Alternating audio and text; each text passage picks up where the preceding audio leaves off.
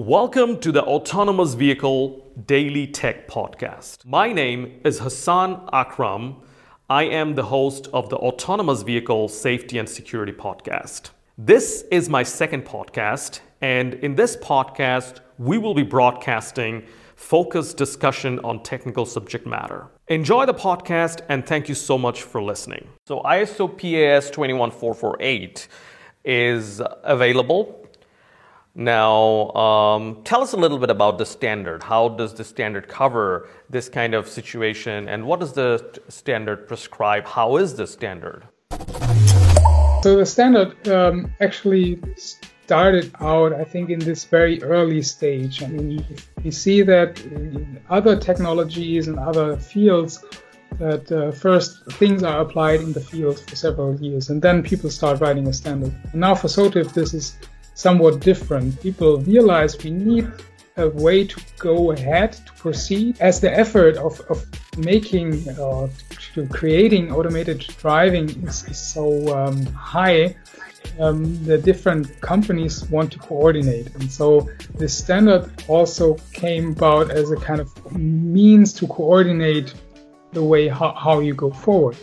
And that also made the standardization work for the people in the committees very difficult, to really write down the essence, because you write down the essence of something that you have not really experienced for 10 years. And so seeing that and also seeing the fact that many people say we still need openness for new ideas, so they hesitated to write down nitty-gritty details how you do it, because then you kind of close the door for new ideas. And that's why this 21448 standard is rather high level. It gives you the guidance which direction you have to go, but it doesn't go into detail how exactly you need to do it. This is, on the one hand, it is a strength because it leaves this space for new ideas. It doesn't tell you have to do it that way, but it leaves it up to you. If you have a great idea how to do it, you can still do it your way and have an advantage relative to your competitors. Because you're doing it maybe in a more clever way than they do it, right? The disadvantage is, of course, that you have to do that thinking.